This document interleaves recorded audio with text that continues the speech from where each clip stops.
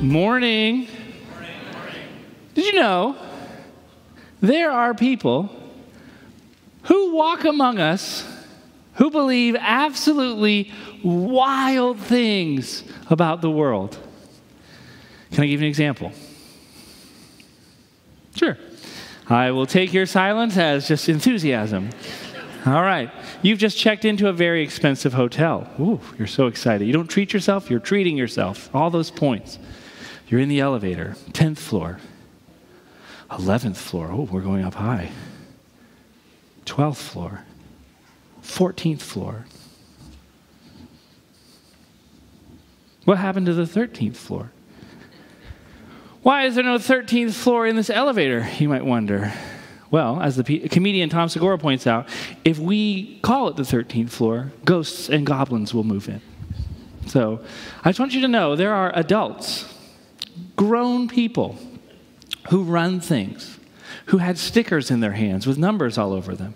And they're standing in an elevator going, ooh, if we put this number 13 on this sticker here, that's just scary. So we're not going to do that. So adults, throw out that sticker. You and I live in a world where people believe that if you call the 13th floor, it gets haunted. That's not just like one random hotel. That's lots of hotels. That's the Four Seasons. That's the Ramada. It's everywhere. Ramada? I always mess it up. I never say that. I don't think they have 14 floors. But you get the point. There are adults who believe wild things about the world. They believe if they throw out the number 13, the ghosts and the goblins cease to be a problem. That's wild. There are also wild things people believe about worship. Let me give you an example. There have been people, a few, more than one, who have used emotions to manipulate people in worship services. That's not the wild thing. You're like, well, that's not wild. That's not wild. Here's the wild thing. Therefore, let's throw emotions out of the worship service. We just won't have them. That is akin to throwing out the number 13 and believing you've solved your ghost and your goblin problem. Just because we said, hey, we're going to have a worship service that's very orderly, there will be no emotions in it, does not mean that the ghosts and the goblins left the building. What do emotionless church divisions look like? What about church leaders who are uncomfortable with their authority? Oh, we can find out what emotionless church services look like. What about leaders who are emotionally immature and they get criticism and they just fly off the rails and they do all kinds of crazy things with their authority because they are emotionally unaware? How did those emotionless worship services go? Did they really accomplish what we thought they would accomplish? That's wild. We've been talking throughout this series about emotional maturity. We've been saying that spiritual maturity is deeply connected to emotional maturity. We don't know what someone says when they say, I'm spiritually mature, yet emotionally immature. We have no idea what that means, what it looks like. And we're landing the plane today by talking about emotions in worship. What place do emotions have in this thing we call worship? When I started preparing for this message, I got on the Google and I started YouTubing and Googling what people are saying about worship. And I'm not going to lie to you, I found it wildly unhelpful. People say the weirdest things and they expect me to know what they're talking about when we talk about worship. This was one speaker. We worship when we glorify God. What? What does that mean? What are you talking about? Glorify God? What does that look like? How do you glorify? What are you talking about? I have no idea what you're talking about. Churches, we assume an awful lot on people. We'll put on the sign, worship with us. What does that mean? What are you inviting me to do? We assume an awful lot. What in the world are we talking about as we talk about worship? So as we have this conversation this morning, and we talk about worship, and we talk about emotions in worship, how do we navigate this? We've got to be aware of like just two sides of the horse you can fall off. One side of the horse is we just spend so much time describing that we don't actually do anything. And we can put bars in the way for people, barriers they've got to jump over. So it's like, hey, we want you to worship God. But it would be really helpful if you had a master's of divinity before you did that. It'd be super helpful if you read these 10 books and got your life in order. So we're going to worship, but would you do all that first? Whew, that's bad.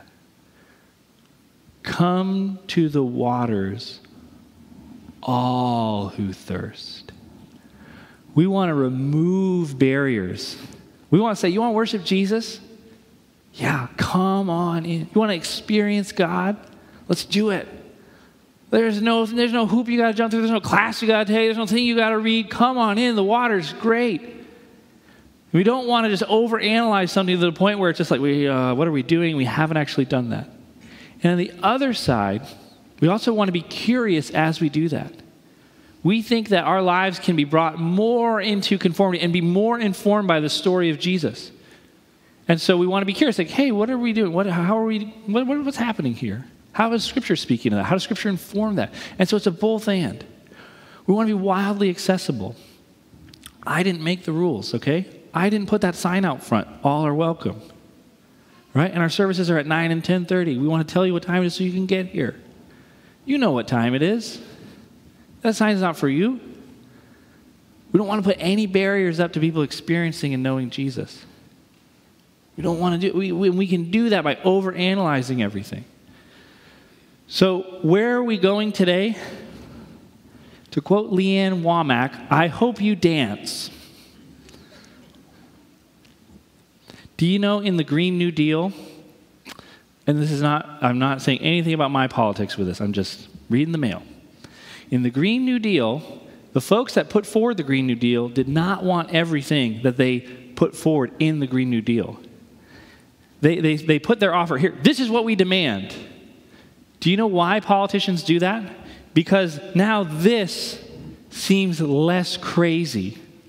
Right? So if everybody's over here and you want to drag everybody over here, the best way to do it, politicians of all political persuasions do this. If you want to drag someone over here, go over here. And then what happens? They're like, wow, we'll meet you over here. And I guess, right. Happens all the time. All the time. So before you get outraged that someone's asking for something, be concerned about where the plane is landing. I hope as a church we feel freedom and the invitation to dance this morning.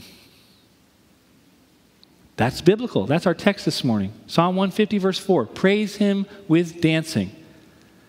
All right, do we not believe the Bible around here? Do we not believe in the plain reading of Scripture? It says praise him with dancing. How would you feel if we danced? I hear awesome. I hear awkward. I don't know. Right, but it's starting to get like, cool. So glad I came to church today. This is why it's also hard. When we talk about worship, we don't want to put barriers up for people. We don't want to be like, you have to know all these things. Your life has to be so straightened out before you can worship. And we also don't want to say, and you got to worship like me. Your worship has to look like me. You're wired like me. You've just got to be like me. And at the end of the day, it feels so empty without me. I felt like that was where that was going. Thank you for the 3 people that got that. We don't want to put those barriers up. We want to keep it broad. Around here at Compass Church, we do not build our Sunday services around preference. We build our Sunday service around conviction. We don't build around preference, we build around conviction. We don't build around the preference of like, well, what do we like? What do we want? We build around the conviction that we want to be a hospitable faith community. We create space. We're hospitable. We want everybody. We believe when the Bible says, come, all who are thirsty. We believe your neighbors are thirsty. We believe there are spiritually curious people that you rub shoulders with every day, and we want to remove barriers so they can come and experience the presence of Jesus in this place. That's a conviction that we build Sunday morning around. Now, if we can just have a little fireside chat for a second. All right, I feel quite strongly about this. I'm not going to get involved in a worship war. All right, whatever your preference is for how you want like music style to be, it's right. All right, you're right. And that's what I like too. Whatever you like, I like. It's great and you're right. All right, I'm not going to fight you on it. I do not want us to get involved with well, this is right. We're going to moralize our preferences. Do you understand what I say with preferences? It's I would like this to look like this. That's a preference. We don't build Sunday morning around preference. We build it around conviction. Now, here's what that looks like. Lots of churches unintentionally communicate lots of things.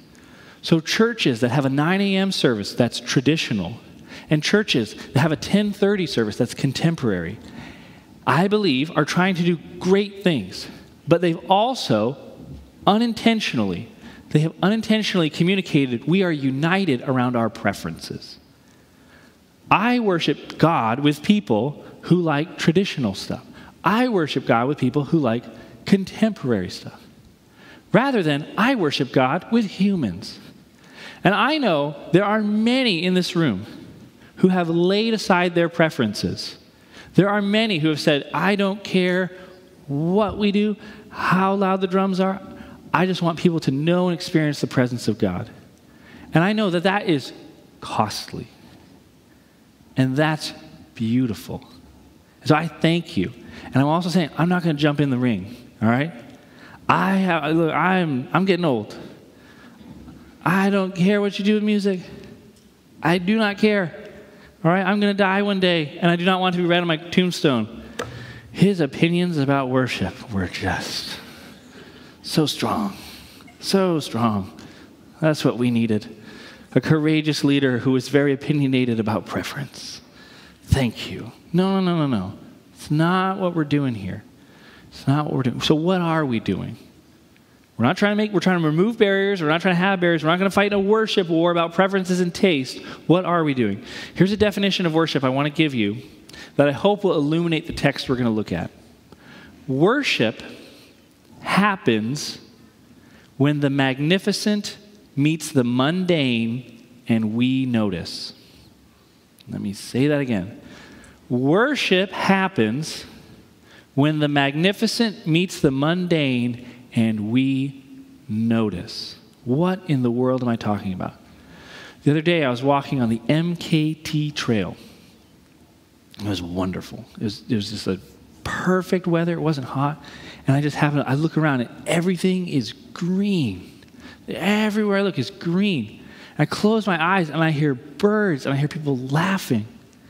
I'm like, this is like the Garden of Eden, only with humidity and allergies and ticks. What's happening? A totally ordinary moment, the Katy Trail. But it's infused, it's met with the mundane. God made me in this world. Do you know how many animals have gone extinct since the 1970s? Tons. And yet here I am in the MKT Trail, and I just see life everywhere. It's swarming with life. You close your eyes, you hear kids laughing at Twin Lakes, you hear people riding bikes, and it's swarming with life. And I'm like, God is swarming with life, and He made this. The ordinary and the mundane mixed with the magnificent. When we notice that, it's called worship. And that is just where the whole biblical story is going. In the story of Israel, as the story unfolds, they were instructed to only worship God in one place, the tabernacle, the ordinary. This was a nomadic culture. Everybody had tents. What's so special about that tent we're calling the tabernacle? Nothing. It's an ordinary tent.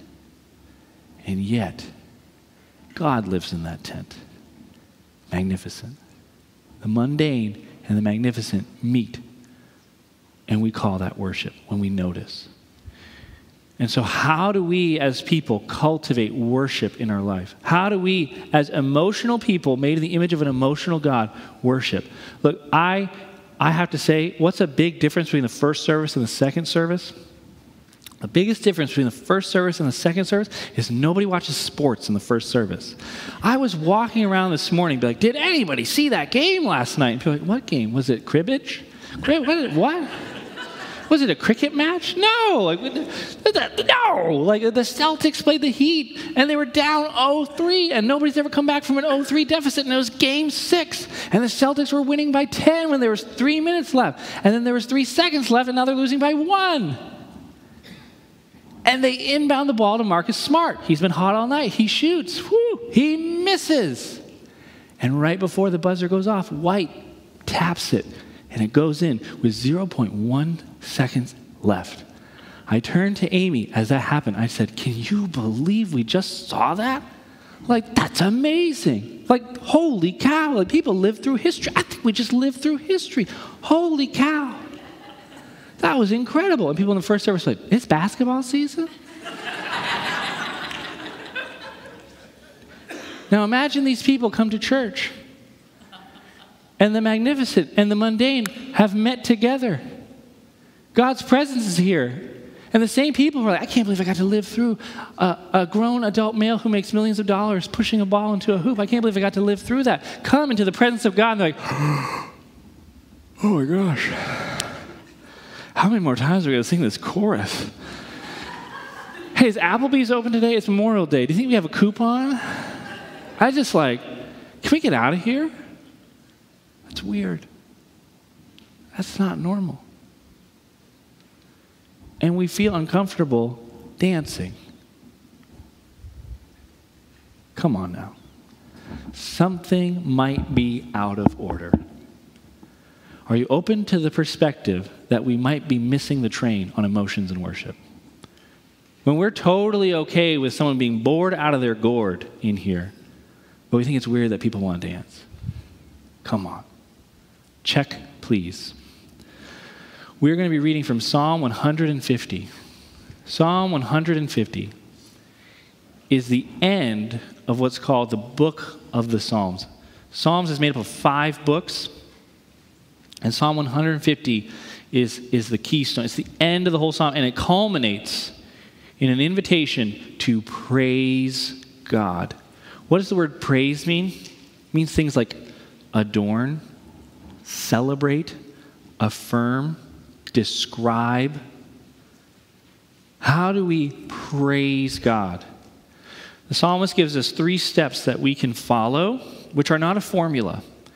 It's like, oh, great, I can have the magnificent and the mundane meet if I just follow these 3 easy rules. No, but these 3 practices, these 3 instructions are how we as a people can cultivate a posture of readiness to worship. At any second, the mundane can meet the magnificent. If there is a God, which I believe there is, He can come into His creation at any time. And we can meet Him and we can grow in our awareness of He's present, He's near.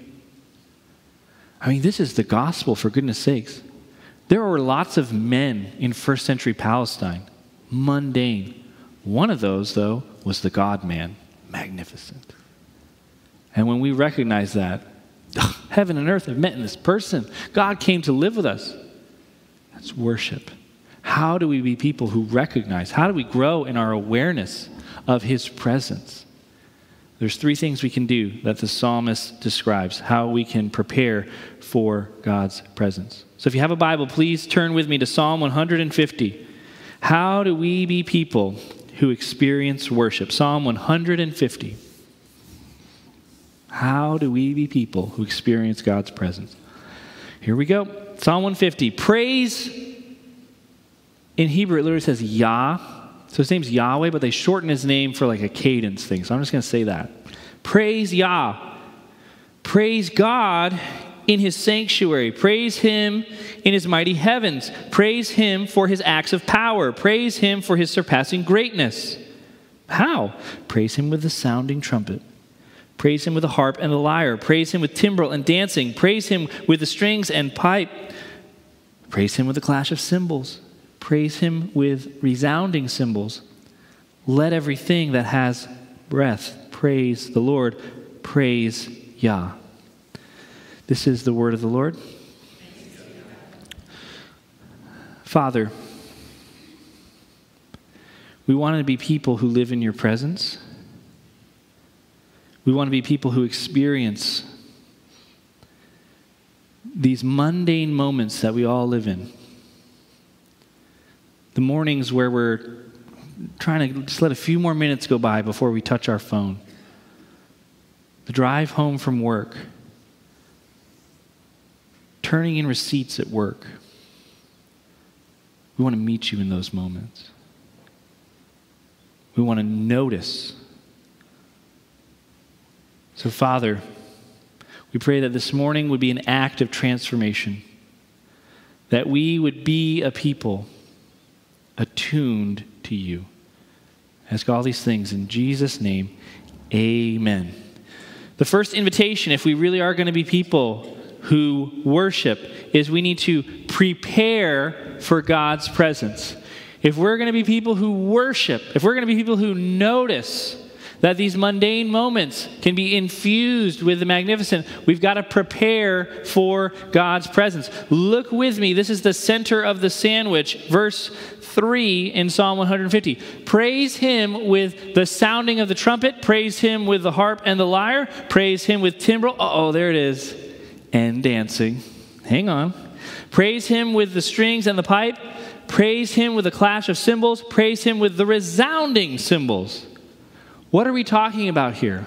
Music stirs up emotions. I do not make the rules. I'm a 36-year-old man, but when I hear Blink-182, I am just transported back to being a middle school kid who's ready to fight the man, and it's too much punk rock for one hand. I'm like, oh. It just stirs up these emotions. As a 36-year-old man, I'm like, let's fight the man. And there's a voice in my head like, you are the man. And I'm like, doesn't matter. We're going to find somebody to fight. Music just stirs up emotion. Look, this is not my guitar, but do you understand? We intuitively know this. Like this, and let's see what we can play on YouTube without getting sued.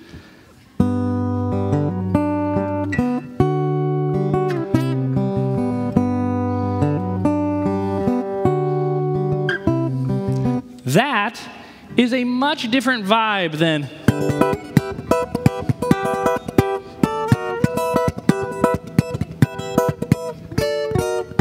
Did you feel that? Yeah, they're different. They are not the same. Music has an ability that I do not. It can just sneak in your back door.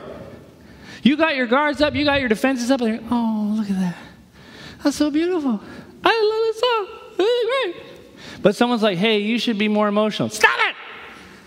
Music can just sneak in the back door. That's why Andrew Fletcher, he was a politician in Scotland back in the day, he says, let me make the songs of a nation, and I care not who makes its laws. Isn't that very like colonial America? I care not who makes its laws. Why does he care not who makes its laws?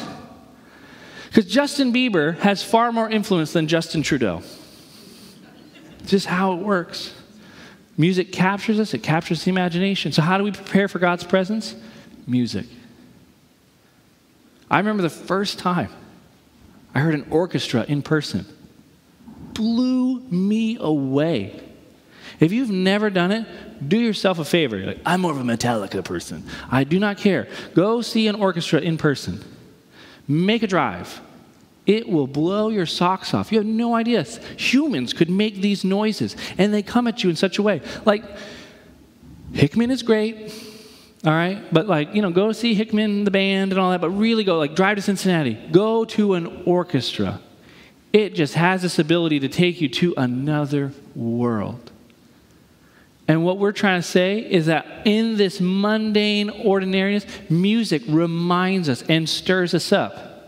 We were not made for just life under the sun.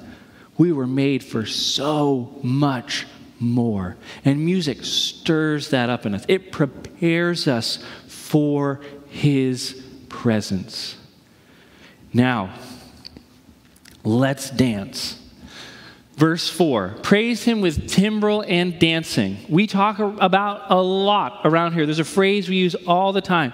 The Bible was not written to us, but the Bible was written for us.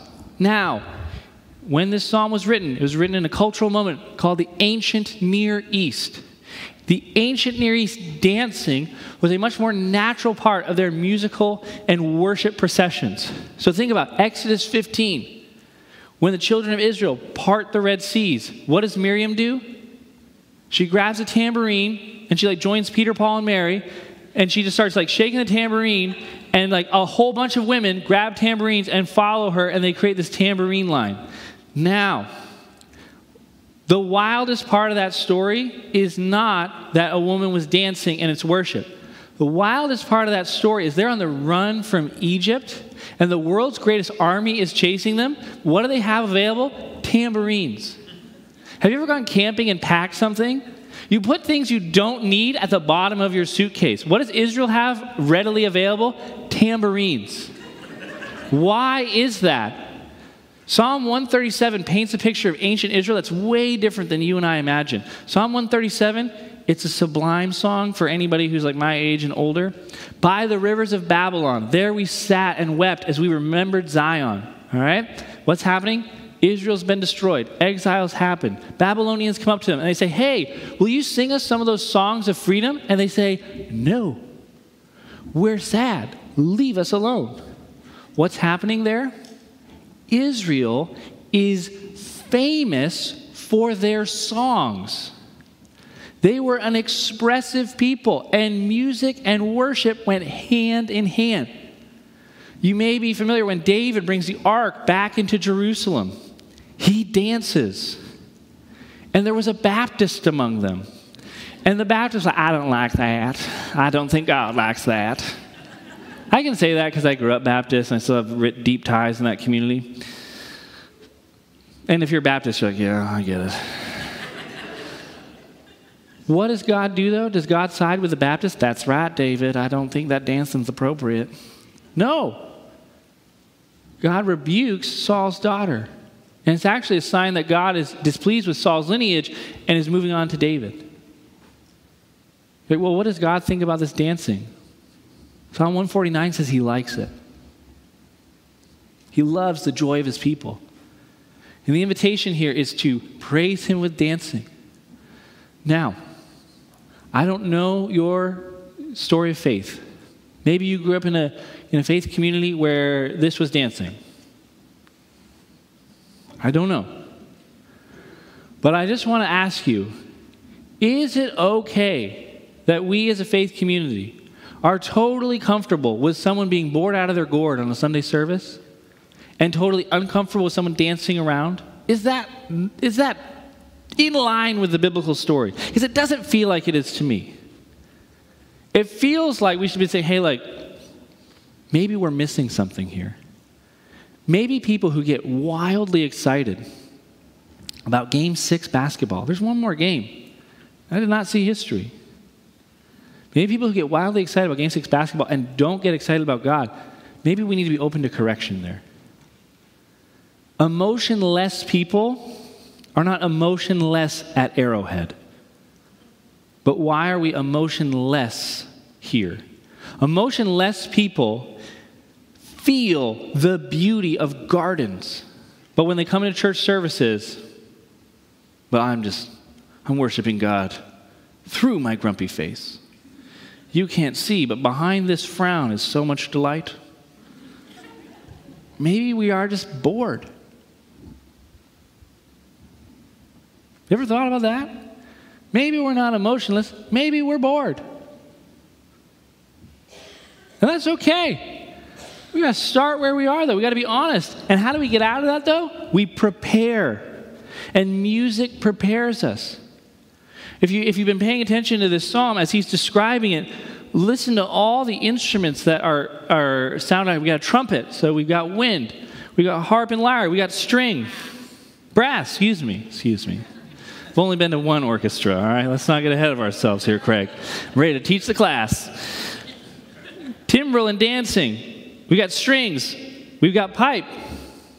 We've got cymbals. We got drums, baby. We got it all. Why? Because there's variety. Our God loves variety. But yet,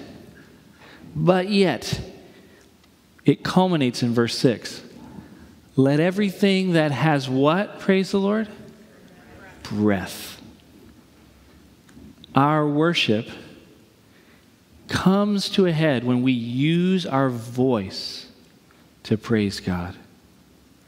When we sing and when we sing together. This phrase, let everything that has breath praise the Lord, it's rich and it's saturated with meaning. It's saying, hey, are you alive? This invitation's for you. So that's saying, that gets at so many different angles. Oh, this is just for the young folks. You got breath? Oh, I don't really sing. Well, this is an invitation for you. I don't like how somehow there's a psalm, I don't remember what number it is, but it says, make a joyful noise to the Lord. And that somehow became this awkward way of saying, I'm bad at singing, so I'll just sing awkwardly. See, make a joyful noise. This is talking about, though, it's an invitation. Regardless of skill, regardless of where you're coming from, you're invited to praise God with the breath He put in you. This is an echo back of Genesis 2. In Genesis 2, in the garden, God puts the breath of life into people. And now the invitation is to send that life back His way. God, you've done great things, so I'm going to enjoy you. And music prepares us. We worship with our bodies, by the way. That's the magnificent meeting the mundane. Well, these are all things, the New Testament and the Old Testament alike both describe all these as ways we can worship. Singing, dancing, festivals, offerings, bowing, laying prostrate, lifting hands. All of these are things we do with our bodies. What I just described sounds more like something like Coachella than it does Sunday morning. Like, there's a great book by Gregory Alan Thornberry. It's called Why Should the Devil Have All the Good Music? And I just feel like, as a church community, is that us right now? There's great creativity. There's great energy that the psalmist is saying, hey, let's worship the Lord. Are we people who are known for creativity and beauty? Or is it true what they say about evangelicals, that their slogan should be, anything you can do, we can do later? Do you like Avatar? Don't worry, in 5 years we'll make a Christian Avatar. Are we people who are pushing the boundaries of creativity because any moment is a moment where we can experience God's goodness and His presence? Or are we bored? Preparation helps move us. We move from preparation, though, to experience. First, we prepare for God's presence. Then we experience God's presence. God's presence is saturated throughout this psalm. Look with me again at verses 1 and 2. Verses 1 and 2 describe God's presence. Praise Yah. Praise God in His sanctuary.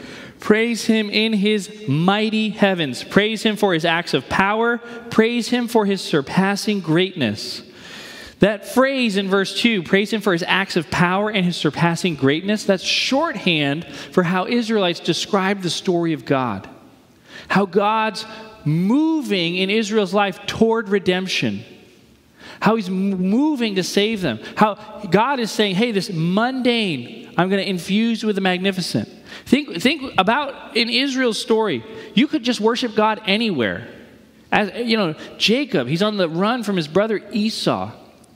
And he falls asleep on a rock and he sees a stairway to heaven. So he writes a song. He didn't write that song. Thank you for tracking. He wakes up and he worships God and he anoints the rock and he calls the place Bethel, which means house of God. He's just in the woods, random place. As the story unfolds, though, there's more specificity. Now you have to worship God in 1 Kings on a high place, a mountain. Any old mountain will do. And Solomon's like, just make sure, though, that no other god was worshipped on this mountain. But now we have to worship God in a specific place. One mountain, Jerusalem, the temple. That's what verse 1 is echoing back to. Praise God in His sanctuary. But just like you can see this, it's getting narrower. All creation, mountains, one mountain. It opens back up again. Jesus, and then all Jesus' people. Praise God in His sanctuary. That was a tent, and it was an ordinary tent. But next week, as we get back into the Gospel of John, we're going to get at one of the wildest things Jesus said. He said, if you destroy this temple, in 3 days I'll raise it up. And there are 3 days. It took us 46 years to build this. I'm talking about me. Praise God in his sanctuary. Now in the New Testament, as the story unfolds, that sanctuary is a person. And as the New Testament further unfolds, we become the temple. You ever heard people say your body's a temple? They get that from 1 Corinthians. So when we worship God in the sanctuary, we're worshiping with each other. We need each other. When we worship God together, it's a way to care for our weaknesses. You're going to have weeks where your faith is hanging on by a thread. And you're going to look around this room and you're going to be like, those people pray. I don't know what they're going through, but they love God. And it's going to give you courage. You can borrow the faith of others when we worship God in his sanctuary. We love the internet and we love all the things the internet has afforded us. The internet cannot replace in-person worship. Looking around the room, seeing tears, seeing other people, knowing their stories is way different than seeing a face on a screen. The internet can give us many things. It cannot give us rest. Rest is something that happens when we come into God's presence, into his experience. You can experience God's presence through each other. We are the sanctuary. We are the temple. So we prepare for his presence. We experience his presence. Then we describe God's presence. The word praise is used all throughout this psalm. Praise the Lord. Praise God in the sanctuary. Praise him for his acts of power. Praise him for his greatness. Praise him with the sound of trumpet. Praise him, praise him, praise him. What does it mean to praise? It's saying ascribe. It's saying describe. It's saying affirm. It's saying celebrate. We don't just experience these things and keep it to ourselves. I've shared this story before, but a really good friend of mine, he did something that is like just a dream of mine. He drove his motorcycle from San Francisco to Los Angeles up the Pacific Coast Highway. Amazing. And on a motorcycle. Saw our favorite band, Radiohead. Amazing. Drove back down. All by himself. Afterwards, I was like, how was that? He's like, might as well not have done it. What? Why? I had no one to share it with. You know, it's really exciting coming in here telling you about how, like the heart attack I had last night watching the Celtics. You know what's more exciting, though? Telling people what's going on at Compass Church. Telling people how we're seeing people meet Jesus. How right over there in those chairs, I prayed with someone for the very first time that they ever prayed. And as they just started talking to God, they just started weeping. Hearing stories in here about people who said, I was really discouraged about church. I stopped giving church a chance, and I'm starting to experience people who love me and care about me. Oh my gosh. Describe. We just seeing it and then say, God, look what you're doing, is praise. We prepare, we experience, and then we tell. And the word for that tell is witness. Because thank goodness somebody witnessed to you. You know, there once was a time when you didn't believe in Jesus. There once was a time where you were out and others were in and others were experiencing. Thank goodness their posture wasn't like, oh, I finally got this church the way I want it to. I got my preferences all in order. No one else can come in. Thank goodness that wasn't their agenda. That they were like, come in. You got to experience this. I want you to have this. You've got breath. Praise the Lord. Thank goodness that the people who were here before us don't have the postures that sometimes we get all over us. We have so many mundane moments in our life. So many. Our life is infused with the mundane. Those are all invitation to experience his presence. Those are all invitations that we can just, God, what are you doing? How are you working right now? And I just got to say, because I forgot to say this in the first service, we understand that talking about emotions stirs up emotions. As a staff, we've been walking through a little bit more conflict than we normally have because I think we're talking about emotions and people are like, well, you're telling me to feel. Here you go. It's like, whoa, yeah, here we go. Like, all right. And we love that. And we want to come alongside and equip you. So there's a couple of resources I just want to mention. This is a sheet that you might get. It's on the welcome table on your way out. There's 3 books. We know books don't replace presents, but check out those books. There's the 4 Habits of Joy-Filled People. If you don't read, it's like 50 pages. This is perfect. I don't like to read unless I have to. That's a great, Marcus Warner and Chris Corsi changed the trajectory of my life. Feel, Matthew Elliott, and The Connected Life, they're great. Grief Share. This has stirred up something we want to just remind you. We've got this grief share. But the last thing we want to bring your attention to. One of the things that we've been talking about a lot with like churches and other counseling practices around town, you can't find good counseling if like your life depended on it. There's some counseling groups in town. It's a year wait list. Holy cow. Like if this stirred up something, it's like, well, just wait a year and we'll deal with it. So Restore is run by Ali Hedinger. They're putting on these counseling retreats. There's a men's retreat in August and a women's retreat in November. And they're trying to fit a year of counseling in a weekend. Here's what I can say. As someone, the elders experienced a time with Ali. It was very similar, I imagine, what she's doing here. And it was incredibly transformative. And so if that's something you're interested in, we'd love to talk with you. These are all we don't want to leave our apples at the apple orchard. We want to take this with us. So grab this. If you have more questions, we'd love to talk with you about it, because we don't want to be people who are like, oh yeah, emotions. We should be emotionally mature. All right, what's for lunch? We just don't want to forget that. We know that's a temptation to do. We want to be people who really do ultimately invite. Because look at again. We're gonna do this. We're gonna go a little over. Look at verse 1. Praise the Lord in His sanctuary. That's here. That's with God's people. But then what's the second part? Praise Him outside. You do not see the mighty heavens in here. This room has terrible natural light. We need to break the experience of God out of this room. We don't minimize what's happening in this room. We love it. We want to cultivate it, and we want it to flow out into your workplace, into your families. That doesn't happen by mistake. It's great intentionality. And thank goodness the people who invited us didn't have postures that we can sometimes have.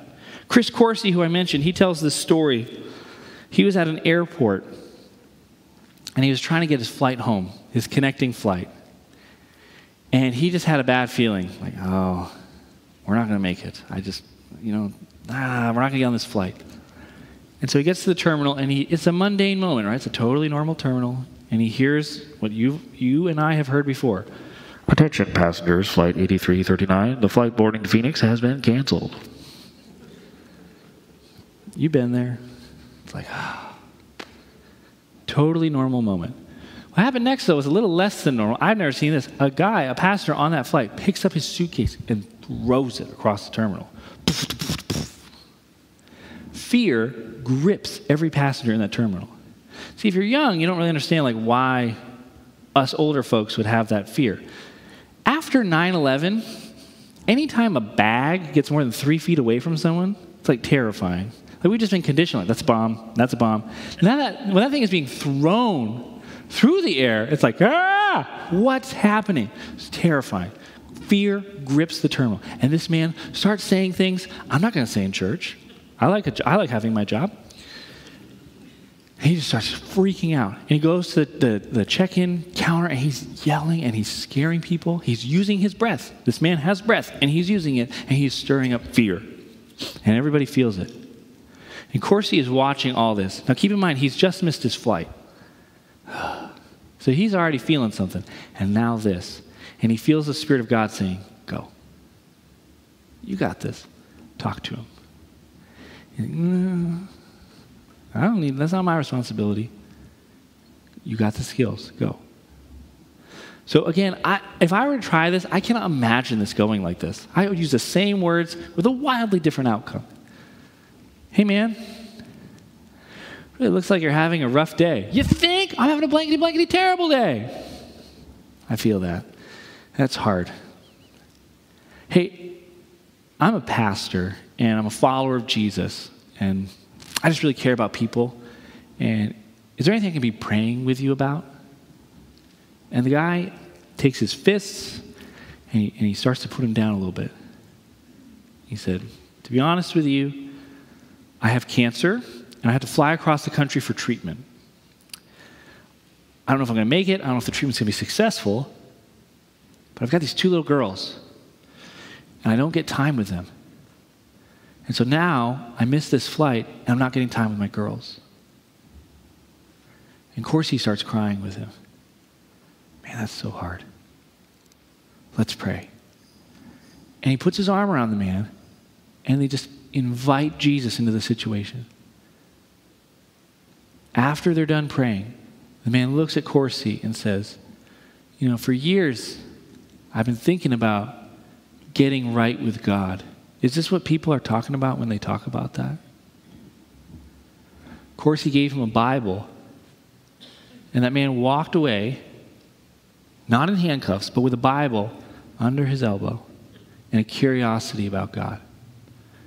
Thank God people still take this invitation seriously. You have no idea how many people you might be the suitcase throwing person to. But someone said, I'm going to give them the invitation. Why would we hold that to ourselves? Why would we do that? Let everything that has breath praise the Lord. Oh, all who are burdened and heavy laden, come to me and I will give you rest. God, we pray that the ordinary moments we're living in would be transformed by your presence. God, the psalmist talks about your greatness, your mighty acts. Lord, we know when you arrive, your presence changes everything. Your name is Emmanuel, God with us. Give us more God with us moments. And I pray we would be a people who use our voice to invite others into your presence. In Jesus' name, amen. This podcast is part of the ministry of Compass Church in Columbia, Missouri. For more information, please check out compasscfc.com.